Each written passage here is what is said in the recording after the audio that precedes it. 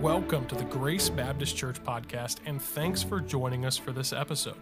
Before we begin, please take a moment to subscribe on Apple Podcasts, Spotify, or wherever you listen to podcasts. If you enjoy this content, please don't hesitate to leave us a 5-star review and share this podcast with your friends. We'd like to extend an invitation to you and your family to join us for worship this week at Grace Baptist Church.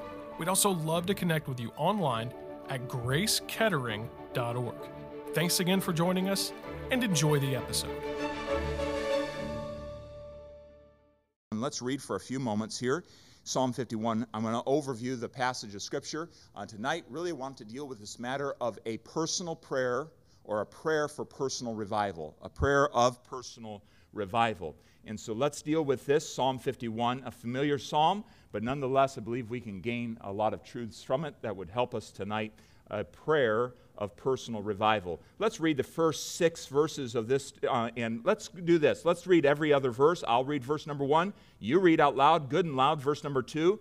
I know it's the middle of the week, but you can lift up your voices and read in that way, and then I'll go on with verse number 3 and so on. So the Bible says this, have mercy upon me. I should really start back. God put in the introduction there, and it says to the chief musician, a psalm of David, when Nathan the prophet came unto him after he'd gone into Bathsheba. Verse number 1, have mercy upon me, O God, according to thy loving kindness, according unto the multitude of thy tender mercies, blot out my transgressions.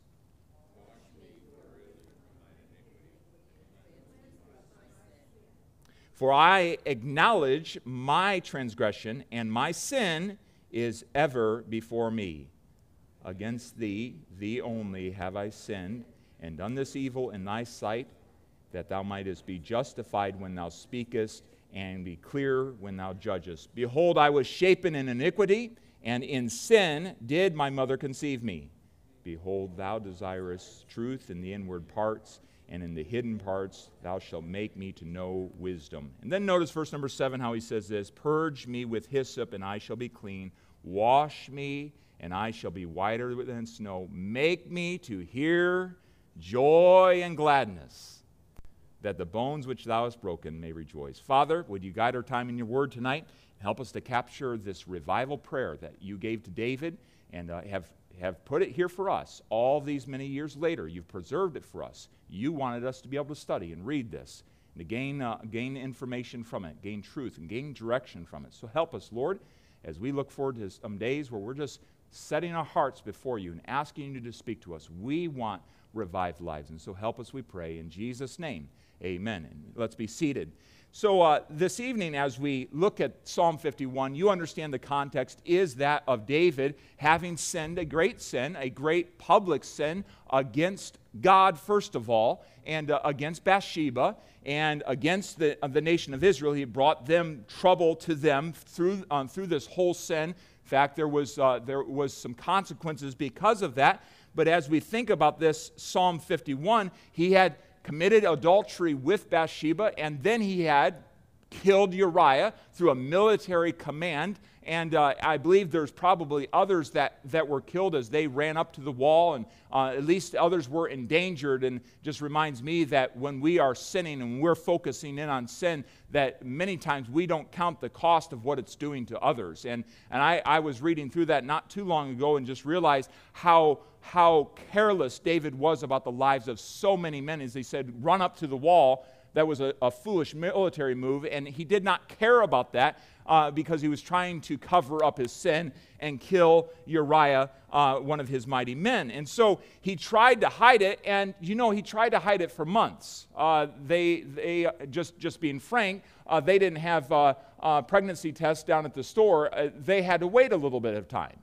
And so it was some time, weeks, and may have been month, 2 months before she was just realizing, hey, this is an actual thing. And so there was some time involved here. Well, David is still continuing to hide and go on as if there's no problem at all. Go on acting like, hey, I haven't done anything. Hey, I've escaped being found out about this sin. And so this is the context that we find this passage in. The man of God, Nathan, had come to him under God's direction, and gave him a story. You remember a little bit of that story. He uses the illustration of a poor man in town with a lamb that had grown up with him at his table since his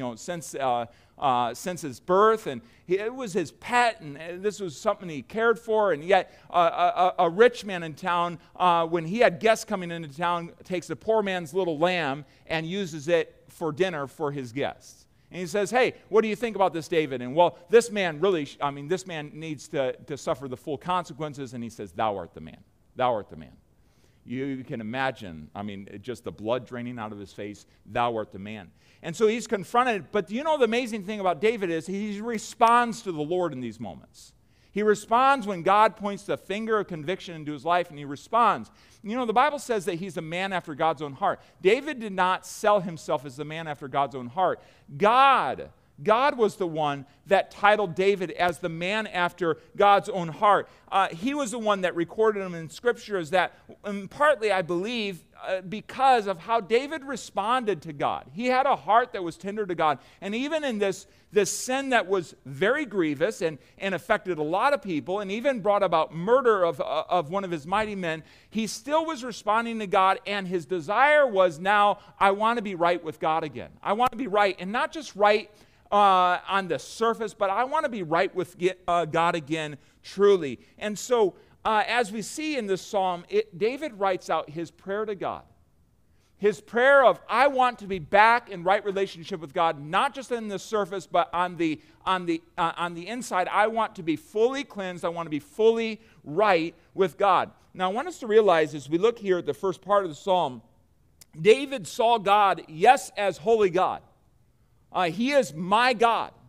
And he prayed to him as his God. But you notice that he says, have mercy upon me, O God, according to thy loving kindness, according to the multitude of thy tender mercies. Yes, my God is holy, and he requires the consequence of sin, and he requires that sin be dealt with. But he saw him as an enduringly merciful God that would be kind to him as he would respond in repentance and would respond in wanting to get right. And so here he sees God in this way. Yes, David goes on to understand and spell out very clearly, I've sinned, I've messed up, I've done wrong.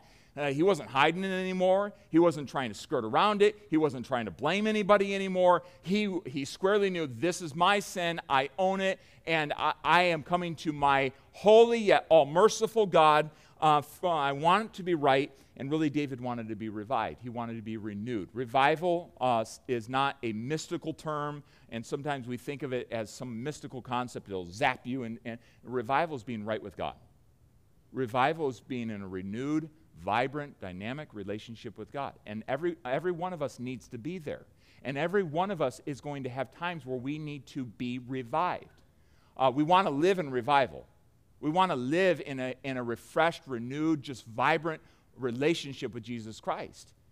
But there are times, let's just all face it, no matter where you are in your Christian journey, if you've been saved 20 years, 5 years, it doesn't matter how long you've been saved in your Christian journey, we're going to need to be revived. And we need to understand that and realize that. Brethren, if a man be overtaken in a fault, well, God makes provision for the restoration of a man right there in Galatians. Ye which are spiritual, restore such a one. There's that need for revival. C.H. Spurgeon said, revival begins by Christians getting right first, and then it spills over into the world. It starts right here, me being right. I got to be right. But what does it take? What does it take for a David to be right with God? What does it mean to come to God and seek his presence, seek that restoration, seek that reviving presence in our lives? Notice what happens in his life. He prays a prayer, first of all, of personal ownership. I'm going to own my own sin. But we live in a day where we want to blame everyone else for sin. We want to blame everyone else for our problems. We want to blame shift it. And that's as old as the Garden of Eden.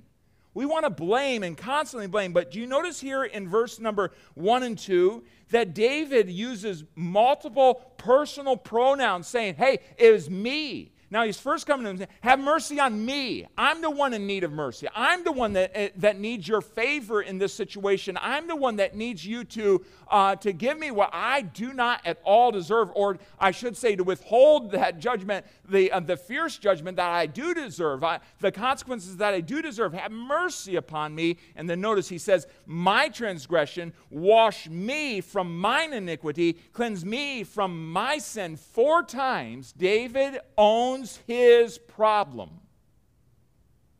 Friends, something that we have to do, again, I can't underscore this enough, no matter where we are in our Christian journey, we have to be very good as children of God. Are we all children of God here tonight? Right. So as children of God, no matter our age, no matter our experience, as children of God, we got to own our sin.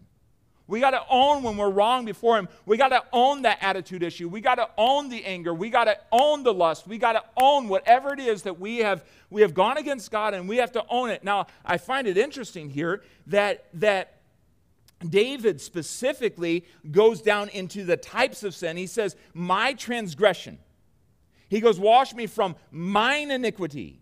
Cleanse me from my sin. I heard someone talk about transgression, the idea of going beyond, breaking the law, going beyond, going too far. God said, don't go there. I broke the law. I went beyond. Sin is transgression. It's breaking of the law. The idea of iniquity, this premeditated sin, determining I'm going to do this. I have a chance. I've thought about it, and I'm going to do this. I'm going to call her to my place, and I'm going to do this. And then sin, falling short. He says in all these ways, from every angle, I sinned against God. And in every way, I own my sin. So revival cannot come to our lives when we're still making excuses. Revival cannot come to my life if I'm still blame shifting. Someone else is the problem. I can't be in a renewed, refreshed relationship with God if I'm looking to my spouse, but she's the problem. Or if I'm looking to another church member, I wouldn't be bitter but for them. Revival cannot come to my life as long as I do not own my own sin. Think about Saul and think about David. Think about the difference between these two individuals. Saul is a man that was looking, well, the people brought back the sheep. They were supposed to kill all the Amalekites, but the people brought back the sheep. They want to use them for sacrifice. And this was their idea, not me. Just please go and make it all right so we can worship in front of the people together. Saul had no desire at all to own his sin. God had given him the responsibility to go kill all the Amalekites, and he, as a leader, chose not to. He disobeyed, and therefore he sinned against God, but was not willing to take the responsibility for it. David here was willing to take the responsibility for it. And there's the tale of two men. Two men that God wanted to use, God put in a place to use, but they chose not to. And they made their choices, one making excuses, the other saying, you know what, I'm done. I receive it. I own this. Personal ownership in David's life was key to him being revived and restored before God. But notice there was also humble confession. In verses 3 through 6, we find him saying, for I acknowledge my transgression. Let's say that together. For I acknowledge my transgression. One more time. For I acknowledge my transgression, and my sin is ever before me. I acknowledge it. Acknowledge simply, I know it, and I'm now confessing it. I acknowledge it. Confess is the idea to say the same thing as. He wasn't sugarcoating it. He wasn't saying, hey, this was just a little bit of a bad decision. Or as sometimes we say, it was a mistake. You know, it was just I kind of made a bad decision. No. He says, I acknowledge my transgressions, and my sin is ever before me. Against thee and thee only have I sinned and done this evil in thy sight. He is getting very specific, and he's laying out to God what God had convicted him about through the message and the confrontation of Nathan the prophet. He is now saying back to God, that's true. That's true. Friends, we got to get really good about, if we want to be in a right relationship with God, we got to get really good about saying to the Holy Spirit, yep, you're right. You're right. I did do that. That wasn't a cross word. That was a wrong thought. That was a disobedience when I didn't witness. That was a disobedience when I didn't encourage that fellow member. That was an a word that didn't build up. That was a faithless word. By the way, let's just stop about that for a second. Do you know that Psalm 78 talks so much about the unbelief of the children of Israel? And much of it is they had forgot what God had done in the past, and they went on acting like none of that had ever happened, and they acted like God couldn't, and they limited God. Do you know God dealt with them so severely about their unbelief? How many times do we say unbelieving statements to one another or in our hearts, and we act like it's no big deal to the Holy Spirit? We act like it's not a sin. Do you know it's a grievous sin?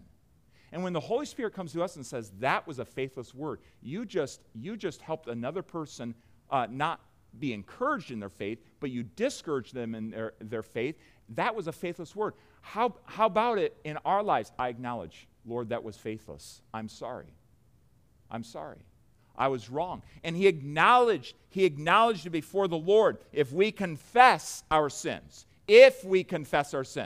he is faithful and just to forgive us of our sins and to cleanse us from all unrighteousness. Without the confession, there is no cleansing. There's no going on, because God is waiting for us to confess, to say the same thing as. And, I've had times with our children where we're waiting for them just to admit, hey, I was wrong. And then we can give the forgiveness. We can go on. But God is waiting for that. Isaiah 57, verse 15. The Bible says, "For thus saith the high and lofty one, the one that inhabits eternity, whose name is," do you remember? Holy. Holy. I dwell in the high and holy place with him also that is of a contrite and humble spirit. And what does he do there? To revive the spirit of the humble and to revive the heart of the contrite ones. So this is the one whom God is near, is the one who is humble in his heart, is humbly confessing back and broken his heart. Yes, I have sinned. I acknowledge it was a transgression. I acknowledge whatever you're saying to me. I acknowledge it, Lord. There is no revival without confession. There is no revival without confession. With saying the same thing as. We have to get brutally honest with God. We have to be willing to say the same thing as what the Holy Spirit is saying to us. And friends, we can have a respectable sense. We can have a respectable sense that no one frowns at, even inside of church. But I'll just underscore it again. We're in a year where we're saying Jesus Christ is the conqueror. And he wants to give us victory and triumph over every sin and over every obstacle that hinders us from fully obeying the will and the word of the Lord Jesus Christ. And any time that we say he doesn't have this when he really does, I'm telling you, we deal with this matter of faithlessness so often. We don't want to put our foot in the water. We don't want to go forward. We don't want to believe that God can provide when he says give. We don't want to say, hey, God wants to add to his church. We're so afraid to go forward when we say faithless things. Friends, that is sin before a holy God. We need to acknowledge that. We need to acknowledge him. I've been faithless. It was R.A. Torrey that gave this prescription for revival. He said it's going to bring revival to any church or any community. He says, first, let a few Christians, they need not be many, get thoroughly right with God themselves. This is of prime essential. If this is not done, the rest that I will say will come to nothing. Second, let them bind themselves together to pray for revival until God opens the heavens and comes down. That's what we intend to do. And I hope that you have been seeking God, and I hope that's not just a thing we do around revival, but you're seeking God for revival in your heart and in your church, in your family, in your nation. But we're going to do that this Saturday night, minute 9, right here in the auditorium. Third, let them put themselves at the disposal of God for him to use as he sees fit in the winning of others to Christ. That is all. This is sure to bring revival to any church or community. I've given this prescription around the world. It has been taken many times by many churches and communities, and in no instance has it ever failed. It cannot fail. We get right with God, we bind together in prayer, and we seek to win the lost. Friends, this is important, this matter of being right before God. Do we realize how important? We're going to this week. If you or I, any one of us sitting in here, I'm not talking to the people that aren't here. You and I are here tonight.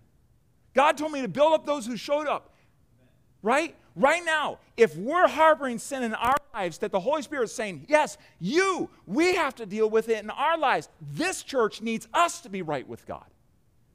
And so it is, we must make humble confession just like David.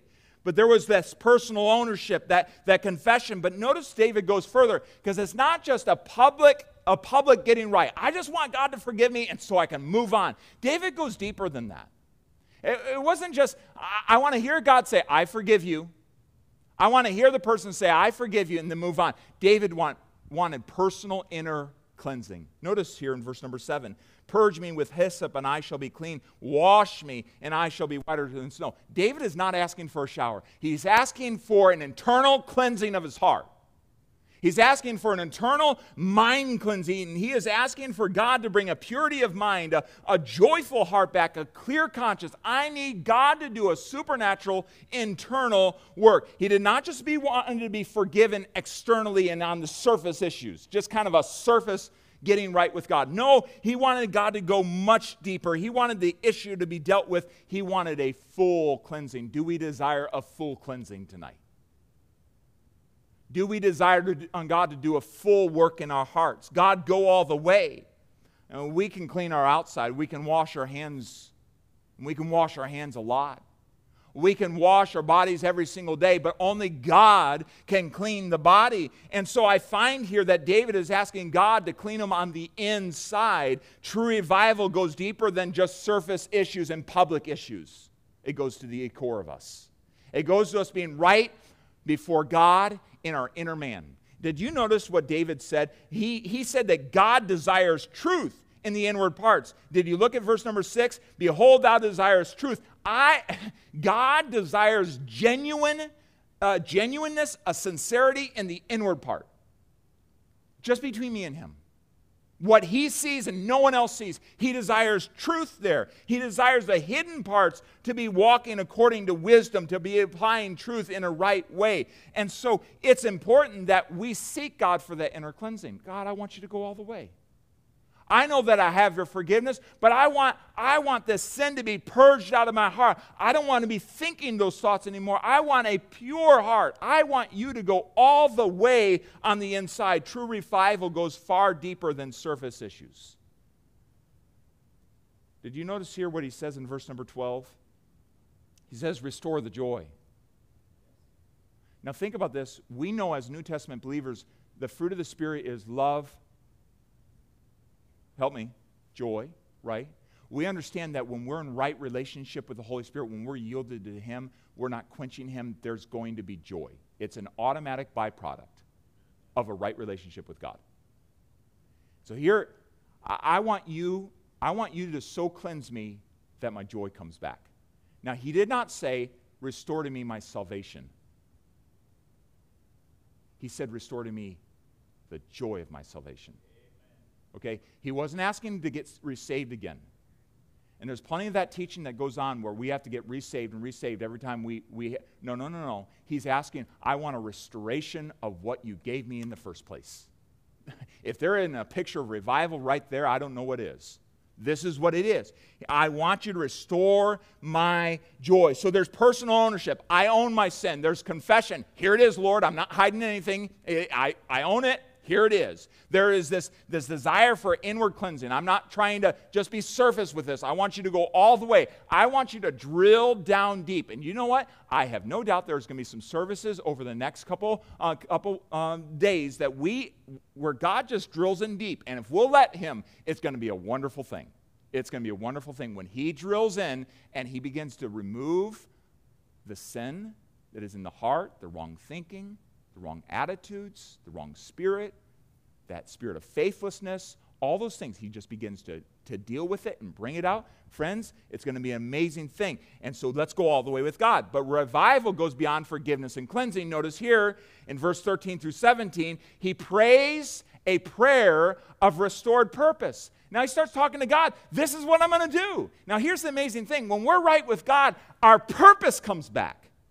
This is really, really helpful. How many times do we as Christians wander aimlessly through our Christian life? How many times is that attached to sin in our hearts that we've not been willing to deal with and own and confess? How many times is that attached to the fact that we've not allowed God to go all the way and to purify our hearts? So he prays a prayer of restored purpose. Notice here, he says in verse 13, then will I teach transgressors thy ways. Then will I teach transgressors thy ways. He's all of a sudden looking, who am I going to help out? What transgressor am I going to help not make the same mistake I made? Yeah, that's really good. He goes on, and sinners shall be converted to thee. It's almost like David was concerned about becoming an evangelist again, like becoming a preacher of the good news. He says, I'm going to teach them your ways, which was what Israel was supposed to be doing. That's what the kings were supposed to be doing. Did you know that the kings were to be writing down, they were to copy God's word down? That was one of the ways that God would preserve his word. They were to copy their own copy of the word of God, to write it down, and they were to communicate that to others.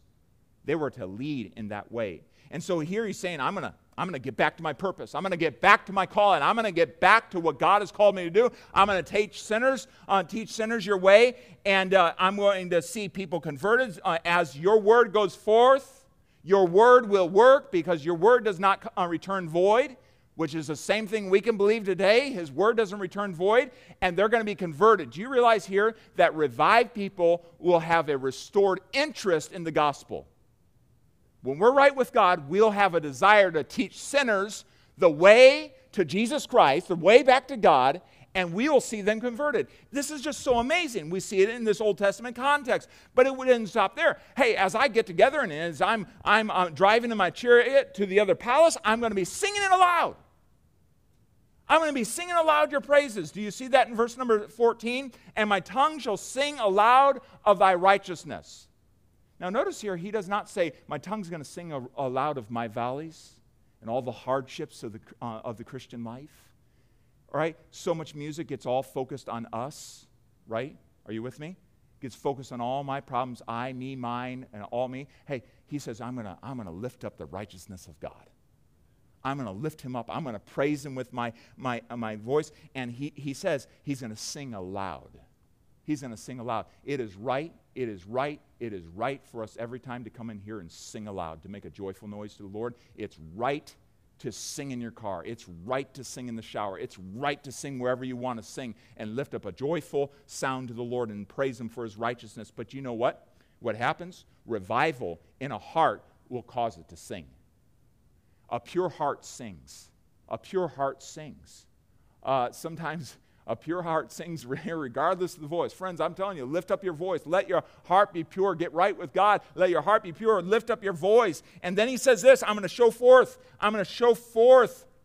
your praises in verse number 15. For thou desirest not sacrifice. And so he goes on to say, hey, you don't desire me just to perform acts of service and acts of sacrifice. You want me to declare you, to glorify you, which is the chief purpose of man.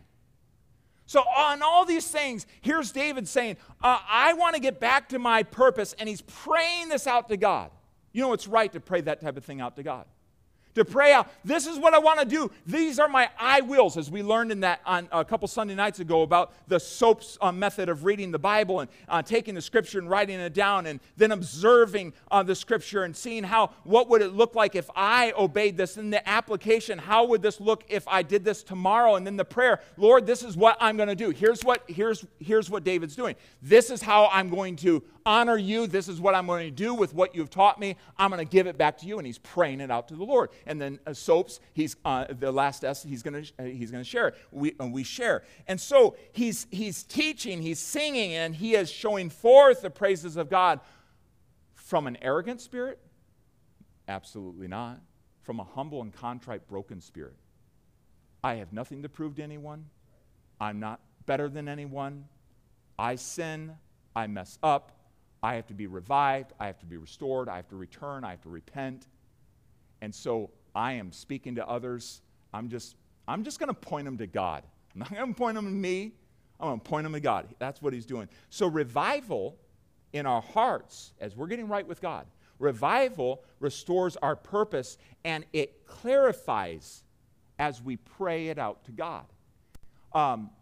in our prayer time, as we seek the Lord, our purpose becomes more clear. As the Lord just purifies your heart and encourages you with his forgiveness, our purpose in life becomes more clear. And so how I can encourage you, even as David prayed here, he's praying, here's the purpose. He's praying according to that purpose that God had given him, and it became clear for him. Notice in verse number 18, do good in thy pleasure unto Zion. All right, who's he talking about there, friends? Who's he praying for? Israel. Okay, generally for Israel. And so I want you to know, lastly, in this psalm, he wraps it all up with intercession. Intercession. So we started out, I need to be right with God. I own this sin. I'm confessing it to God. I want to be clean on the inside completely. I want to get back to my purpose. I want to be preaching the gospel. I want to be preaching the ways of God. And then he ends up praying for his own people, praying for the other followers of God. Do good in thy good pleasure unto Zion. Build thou the walls of Jerusalem. And I just want us to notice several things here that he says this in this prayer of intercession. He says, I want you to show favor to your people. I want you to show favor to your people. I want you to shine your face upon them, is the idea. I want you just to bless them. What a good prayer. You know, when a revived heart is seeking the good of others from God. Lord, I see that person. I'm not in competition with them. I want you to bless them. Lord, I see their faults and their flaws, but I want you to bless them. I want you to help them. Isn't that good? You know what happens in our hearts when we allow sin to stay there and we don't allow God to clean that out and we don't acknowledge it? We look at other people as in competition, and then we also see all the faults and the problems with other people, and it just grinds us. Like that becomes our issue. No, that's not David's focus anymore. It's God, would you bless them? Did Israel have problems right now? Absolutely. Absolutely. Plenty of problems. But God, I want you to show favor to them. I want you to bless them. Notice he says, I want you to give them restoration. Build thou the walls of Jerusalem. There's a couple ways that we could apply this. But walls, a city without walls, as Nehemiah says in chapter 1 and verse number 3, was a city in reproach, a city of shame. Do you know that David's sin that he had committed with Bathsheba had brought about the blasphemy of God's enemies upon Israel? Lord, would you restore that? Would you give restoration? Yes, I know that I've hurt your name. I know I've brought reproach, but would you restore your name? Would you restore the walls? Would you bring about that separation from the heathen? Would you bring about that protection from the enemy and all that he wants to do? Would you give restoration again? But then he said, would you receive their devotion, or would you find joy in their devotion? In that last part of verse 19, then thou shalt be pleased with the sacrifices of righteousness, with burnt offerings and whole burnt offerings. Shall they offer bullocks upon, notice, thine altar. They're going to offer it according to your ways. And Lord, I just want you to be pleased. I want you to be pleased. I'm interceding that you would be pleased with their worship back towards you, their devotion back towards you as they respond to you. I want you to do this for my people Israel. And so his concern is for others. And yes, a revived heart does become very concerned with others. It becomes refocused on others again. A sinful heart, one when we're harboring sin, becomes very focused on self. We can't look past ourselves. They hurt me. And friends, when we are revived, we can look to others and the needs of others, and we can be praying for them. And so here it is. He's praying that even as they would offer on God's altar, they wouldn't offer according to other ways, the enemy's ways or the heathen's ways of sacrifice, but on God's altar, according to God's way. I'm reminded John 4:23. Jesus said the Father must be worshipped in spirit and in truth, and he's praying that they would offer according to God's ways, and that God would be pleased in all of this. He's interceding. So a revived heart intercedes the best. You know, we talk about intercession and praying for other people, but it's a revived heart that's able to intercede.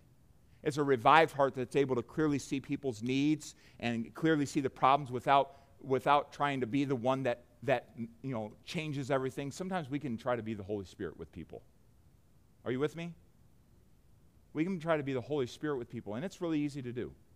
Oh, I see that problem. It's always easy to see problems in other people's lives. Here David is, fully aware of the problems in his life, yet now he is interceding to God. I'm praying for them. I'm praying for them. So I want to give us 2 takeaways as we would consider this tonight. First of all, could I encourage you to remember this, that every follower of God, including you, will need reviving. You may need reviving right now.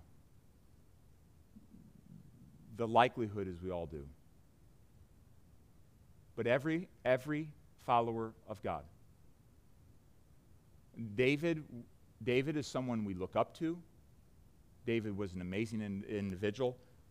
How many of you get encouraged over and over by the Psalms? Have you written like this? I mean, David was he wasn't superhuman, but David was an amazing man of God. And he needed revived.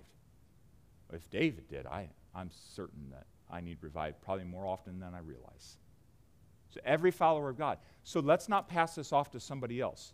As we pray this week, let's pray that God will give a holy sense to every single member of our church, starting with me, that we need revival. That we need it. That I need it. God, would you help us to develop an I'm the one in the need of prayer. I'm the one in the need of you working in my life. I'm the one, not someone else. And by the way, if we'll have that mentality, we'll come to every service seeking what God wants to speak to me about, right? And so let's allow that to be the case. But number 2, it's not only the big sins from which we need reviving or restoration. It's the sins that no one sees. It's the lustful thoughts. It's the apathetic spirit. It, friend, is a quiet voice when God says, lift up your voice in song and praise.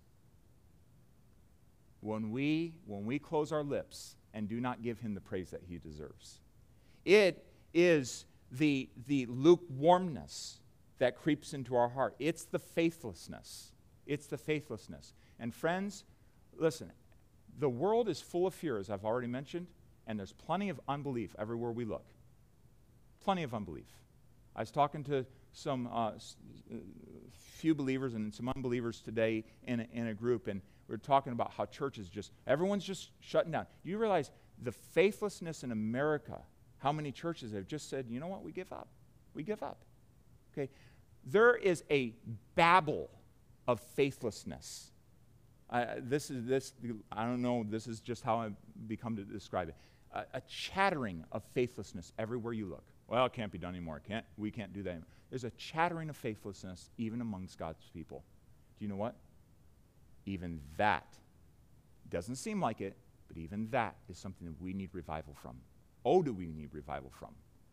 And I think sometimes we think it's the big sins. It's the adultery, it's the pornography, it's the drinking, it's the big things that we need revival. Hold up. God looks and wants truth in the inward parts. He wants it right here. And so we need restoration, and we need to be brought into that right relationship with our Heavenly Father. And so just right now, as we would close this time together, would we bow tonight and ask the Lord, Lord, I acknowledge to you that I stand in need of revival. I stand in need of revival. And Lord, is there any sin? Is there a big sin? Is there a seemingly little sin that you need to purify and that you need me to confess and be right with you? So let's bow our heads tonight and just ask God in preparation for this week, but ask God, I want to be free from any sin. I want to be fully right with you. I don't want to just be right on the surface or right in front of other people, but I want to be right with you in the inward parts. Let's talk to the Lord for a few moments here tonight before we move on.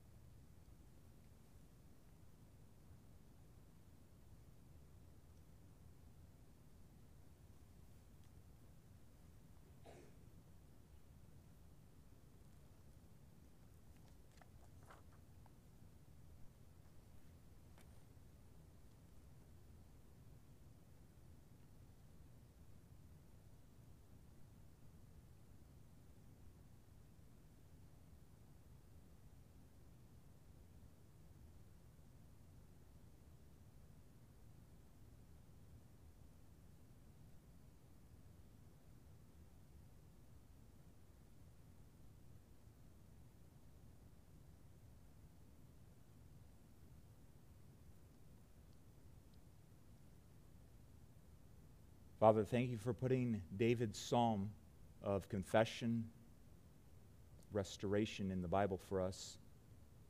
Lord, we do desperately need you to work in our hearts, and we pray with David as well that you would search us and that you would know us and see if there be any wicked way in us, and lead us in the way everlasting. Lord, you do not just expose sin just for exposing's sake, but you do it so that we may be right with you. You've created us for relationship, for closeness with you. And Lord, I pray that you would draw our church close to you, even over these next days, starting this weekend. Lord, tonight I thank you for each person that's here, and I pray that you would do this work in our hearts even now. Lord, help us to be willing to go all the way with you as David did, to the point, Lord, that we would get clarity in our purpose, and that we'd be able to intercede in an unhindered way. So we ask for these things tonight. I pray that you would bless our time of prayer. Also, Lord, we ask for safety as the buses go home this evening. We just pray that you would watch out over us. And I do pray as they come to the end of the Bible lessons tonight, Lord, that if there's any young person that does not know you as Savior, that you would draw them to yourself in salvation. And we'll give you praise for what you do. In Jesus' name, amen. Let's take time to pray tonight. We'll split up pretty quickly here.